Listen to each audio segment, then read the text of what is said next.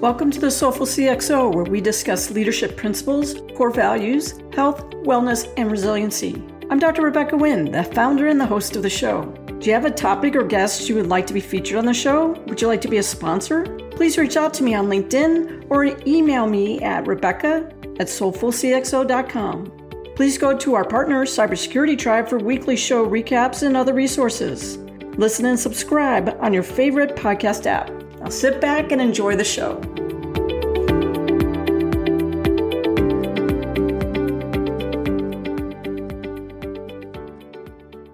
Welcome to the Soulful CXO. I'm your host, Dr. Rebecca Wynn, and we are pleased to have with us today Deborah Benton. Deborah is globally recognized executive coach, best-selling business author, popular conference keynote speaker on leadership and executive effectiveness. She's developed a reputation with clients all over the world as a practical, insightful, candid, caring consultant. As top C-suite executive coach, she helps people take ownership of their potential by making positive, lasting changes in their attitudes, actions, interactions, both for themselves and organization. She's a acclaimed author of 13 professional development books, which have been translated to multiple languages. Her latest book is Executive Presence in a Modern Leader, a guide to cultivating success and thriving in the workplace. That was just released in May 2021. It's a great read. You can get it on Amazon. I've read it several times. Her client list is a who's who of who's who: Microsoft, Citicorp, Kellogg's, Campbell's, GE, AT&T, American Express, Pepsi, United Airlines, Time Warner, McKinsey & Company, Verizon, Dell, Kraft Food, NASA, Hollywood's Elite, Washington Beltway, and that's just to name a few. She's appeared on shows such as Good Morning America, Today, CNN, and has written for Wall Street Journal, Financial Times, Harvard Business Review. She is absolutely the speed dial executive coach you need to have. She's on my speed dial. Deborah, welcome to the show. Oh my gosh. I wish my mother was alive to hear that introduction. She is sending good vibes down from heaven to you right now. Oh, thanks, Deborah. Deborah, I have to start the show. Your story on how you even became an executive coach, especially when no one was talking about being an executive coach, what that even meant. Can you share with the leaders and those out there on how you even got into this crazy business? Well, we didn't even have a name for it. We were just called consultants. And the real start was I was fired from a pretty significant job at a young age after thinking I was kind of a hotshot, doing good work, getting performance appraisals that, showed I was getting things done on time, on budget. And my boss called me into his office one day and very uncomfortably, nervously, flat out fired me.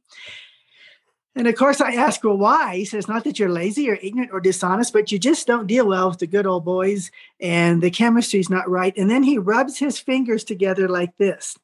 And that was the reason I was fired, for this fit, this intangible. So like a lot of people who have a setback and spent the rest of my career, I suppose, finding out what this is. I did a lot of research after that. I lucked into a consulting company where I could spend some time asking this question. When two people start out with comparable ambition, attractiveness, height, intelligence, why would they start out here? Over time, one makes it to here and one makes it to here. And this differentiating factor is what I've made my career out of in terms of teaching that to people. Smart people, it's just the missing link. And every time I learn something for myself, I share with others.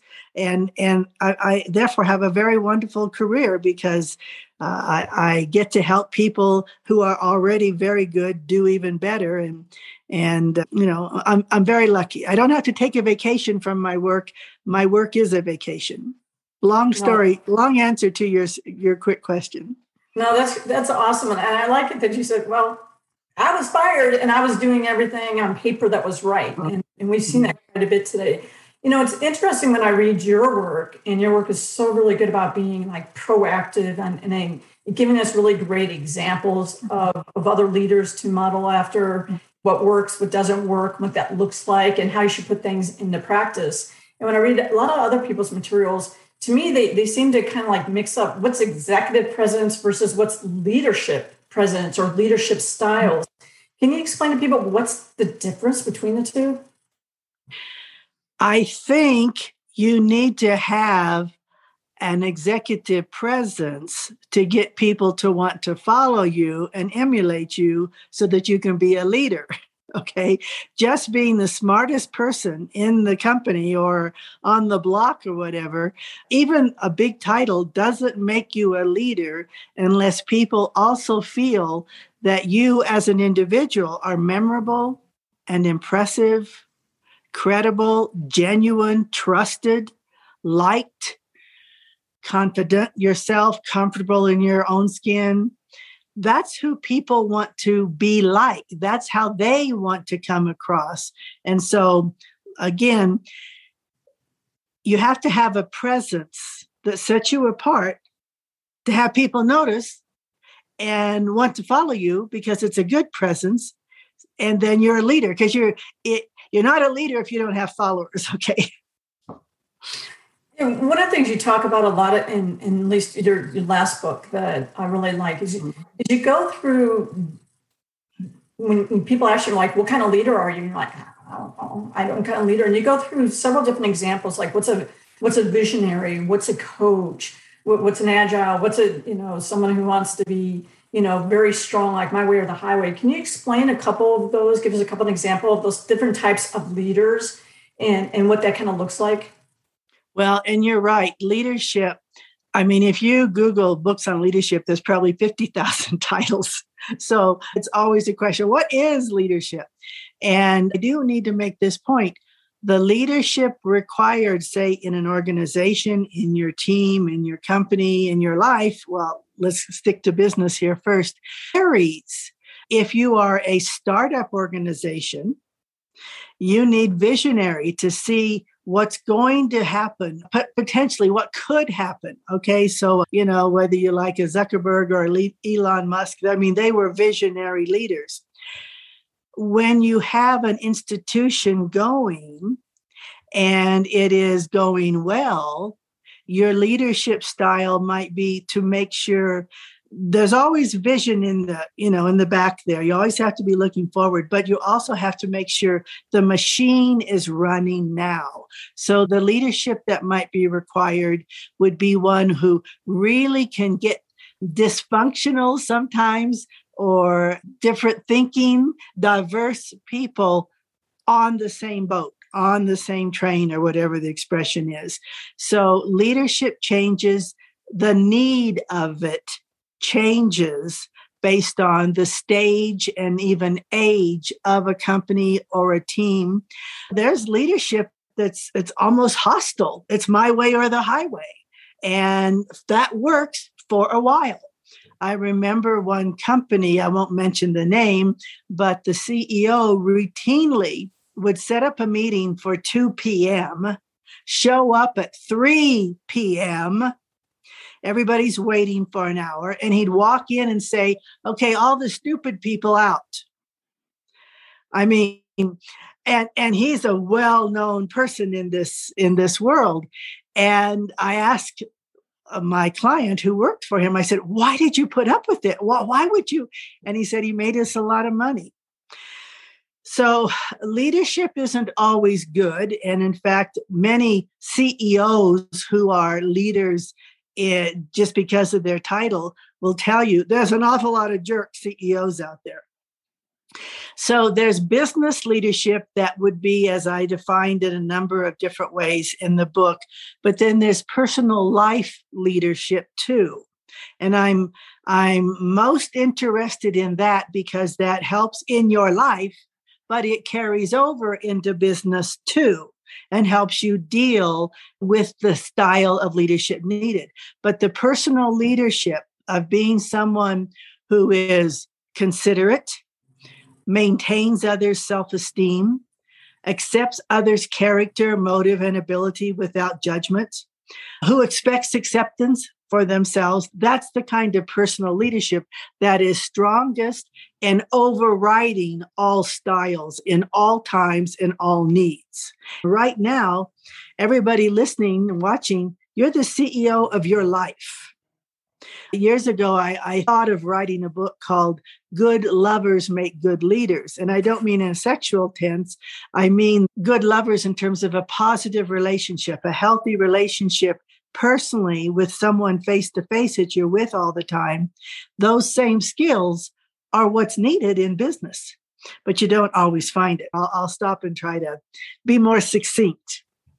One of the things is when you talk about being authentic and trying to find out who you are as a person, I think that's really key.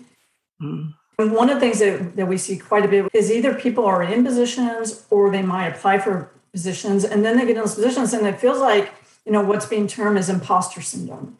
Mm. And one of the things that you really address really well in all your books is that imposter system is not that you're being an imposter, is that you're not really being able to be your authentic self, and how to recognize that sooner than later.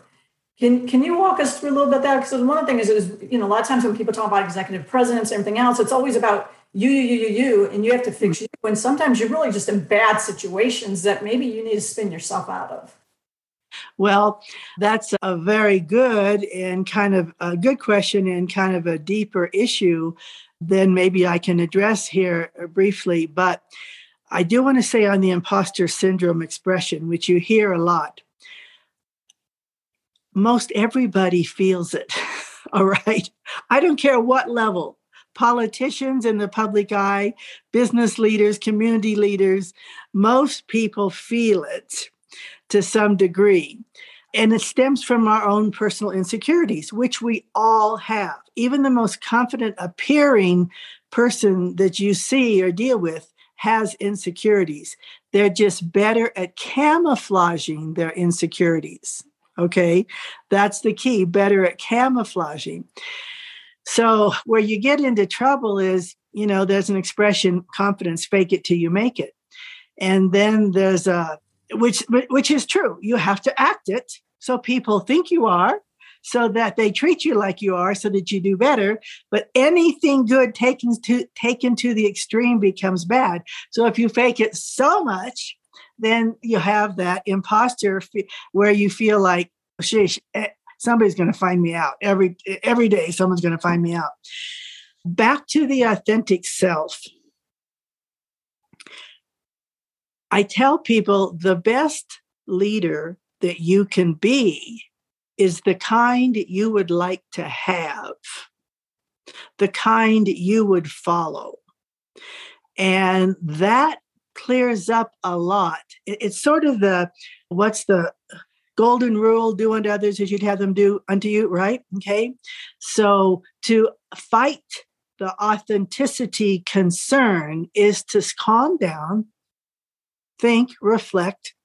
What is the kind of person you admire, respect, follow, believe, trust? What does that person do? Okay, I want to make sure I do that for others. And you have to do it before you're around it, all right? There's many people who are in positions of power and authority and title who do not do this.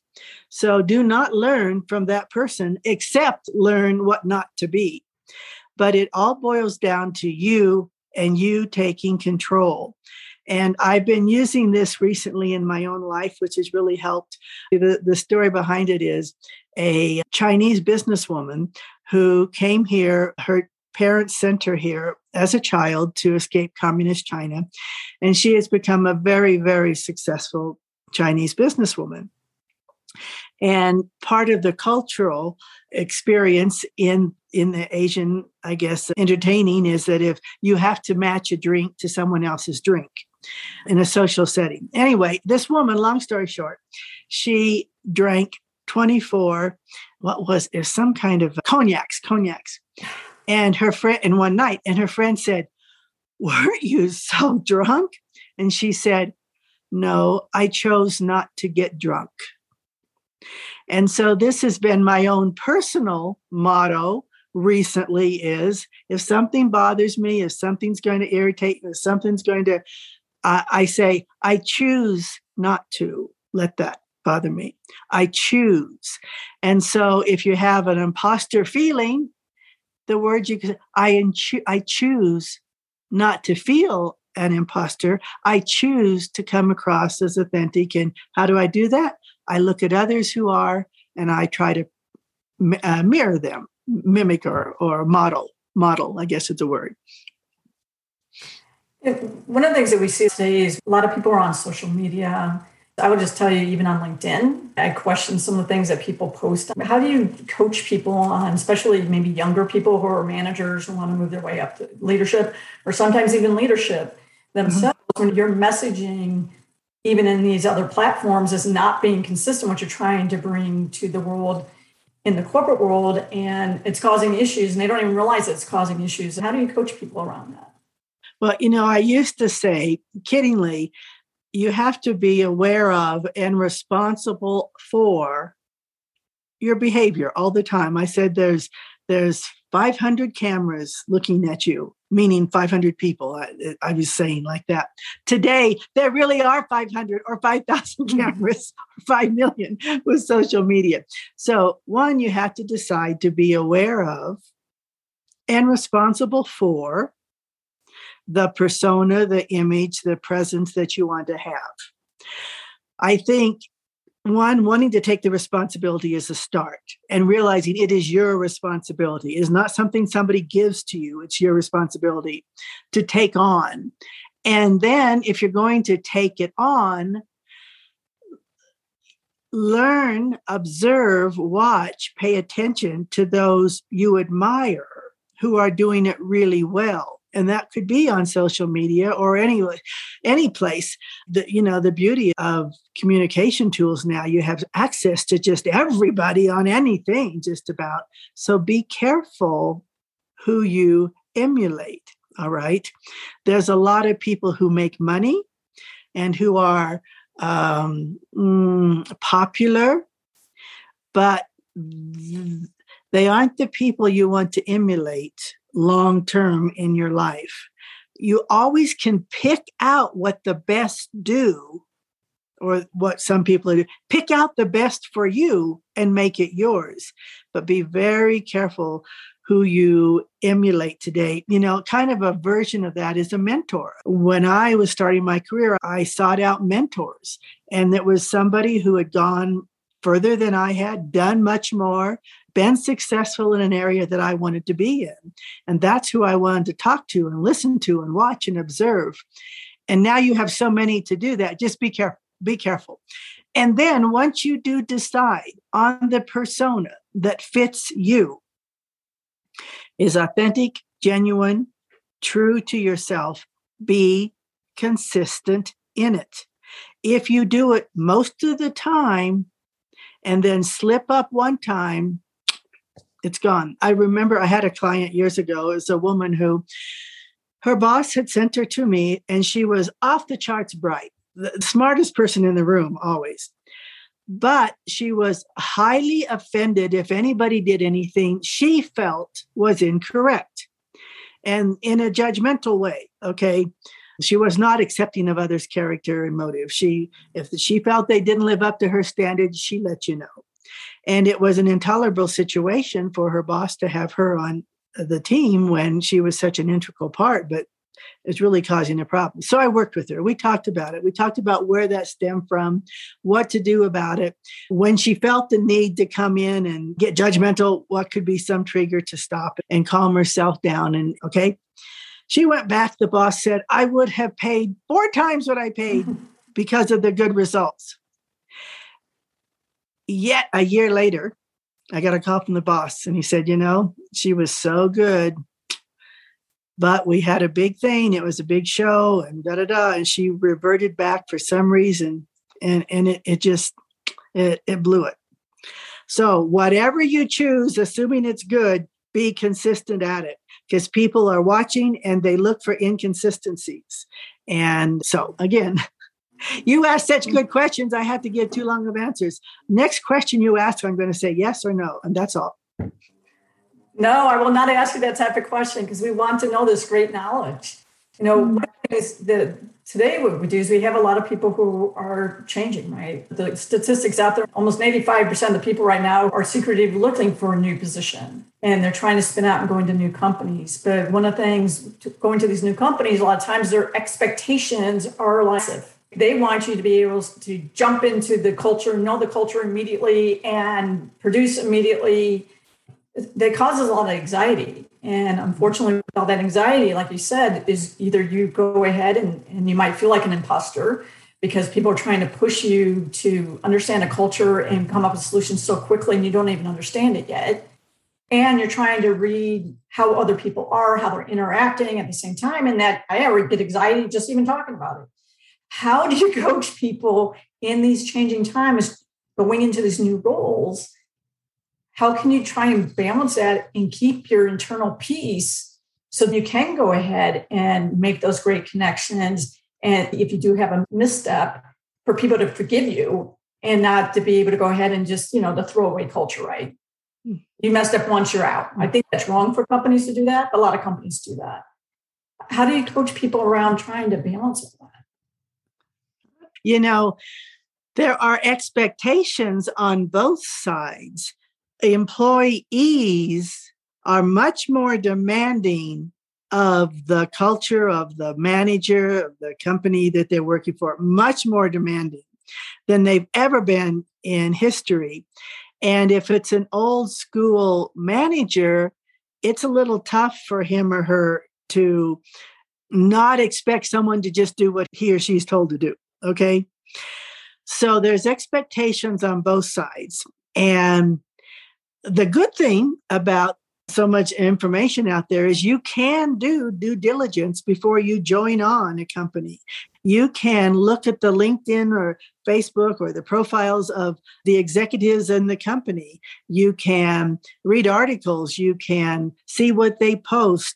You can do so much about the company so you know what you're getting into first. And then know what you can, but then go in with an inquiring attitude. Do not come in and think like you have to hit the deck running in the first month. That's a very bad leader, or I wouldn't call the person a leader. I'd call it a boss, a manager, who would expect instant results. What they want to see is how you think, and not just your knowledge base, but how you think, how you make decisions. And the good way to show them is to ask them questions on how they think and how they make decisions. Too many times when you go in, you want to show off what you know and you want to be really good and smart right away. And what's really good and really smart is when you try to make others feel good around you. And a good way is to ask questions about what's their background on this? What caused them to join this company? What have they learned since? What would they do differently the next time? What do they want to achieve in their job? My manager, what do you want me to achieve? What do you want? What's our goal in our team?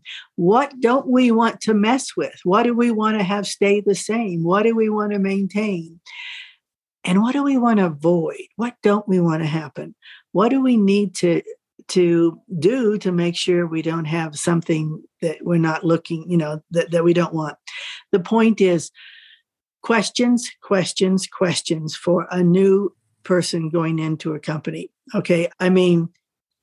80% of the conversation should you be asking questions.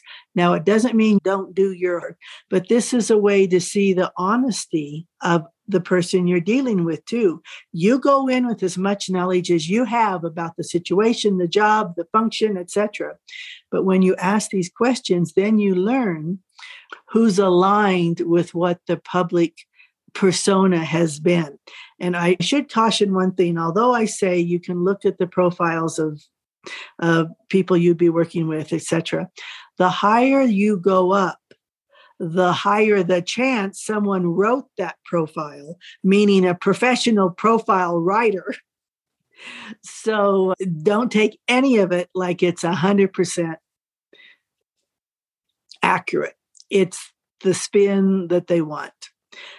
How do you get through that? by asking questions. And if someone says, why do you ask so many questions? You say, well, why shouldn't I? I tell people also thing I do is I look to see if there's times like this if they're speaking. A lot of times you'll hear a little bit, those little nuggets from their heart. Our time has flown by so quickly. For companies out there who like to connect with you on speaking opportunities, training, executive coaching, things like that, and people like me who want to get your books and things along those lines, how do people go about connecting with you? Well, it's so easy today. DeborahBenton.com. And I will always respond. Maybe I didn't explain something on this conversation and they want to ask me a question. I will always respond to people. If I don't respond, technology failed us. So try again. But thank you for asking. DeborahBenton.com will get you to me. Thanks, Deborah. Thank you so much for being on the show. You are a soulful CXO. Well, you're kind and beautiful and smart, and I'm glad we made this connection.